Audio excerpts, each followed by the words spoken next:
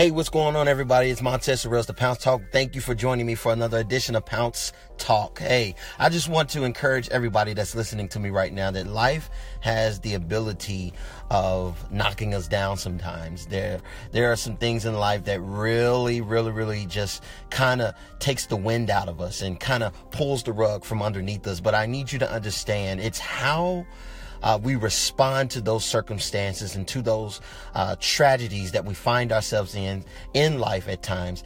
It's those very things. It's our very response that define the strong individual that we are. So I need you to understand this, and I really need you to allow this to penetrate your mind today. Listen, you are not what happened to you. You are not what is going on with you. You are better than what's going on in you.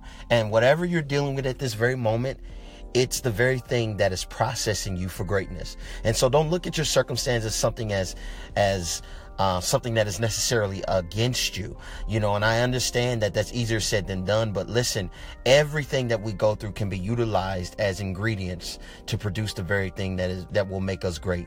There is so much greatness in you. There's so much potential in you. There's so much capacity to do mighty things and to change the world around you that I need you to really embrace what's going on throughout the circumstances that you're facing. And I know it doesn't feel good, but listen, utilize it to the best of your ability to benefit you. It's going to make you better. It's going to make you wiser. It's going to make you more discerning of your decisions. It's going to bring about those skill sets that are inside of you that have been laying dormant in you. It's going to build strategy in you. It's going to build and enhance your ability to be visual and to have vision again. It's going to make you mission-based and mission-oriented. It's going to challenge you, but it's going to sharpen you as well. So I want you to understand those things. I want you to embrace the challenges and the tragedies and even the trauma that you've experienced. But I need you to recognize that it does not make, and that is not your identity.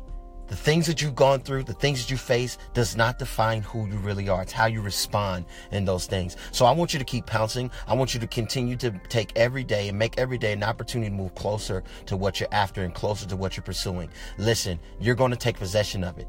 I believe in you, and I need you to believe in yourself. Keep pouncing. Thank you again for joining me for Pounce Talk. Till next time.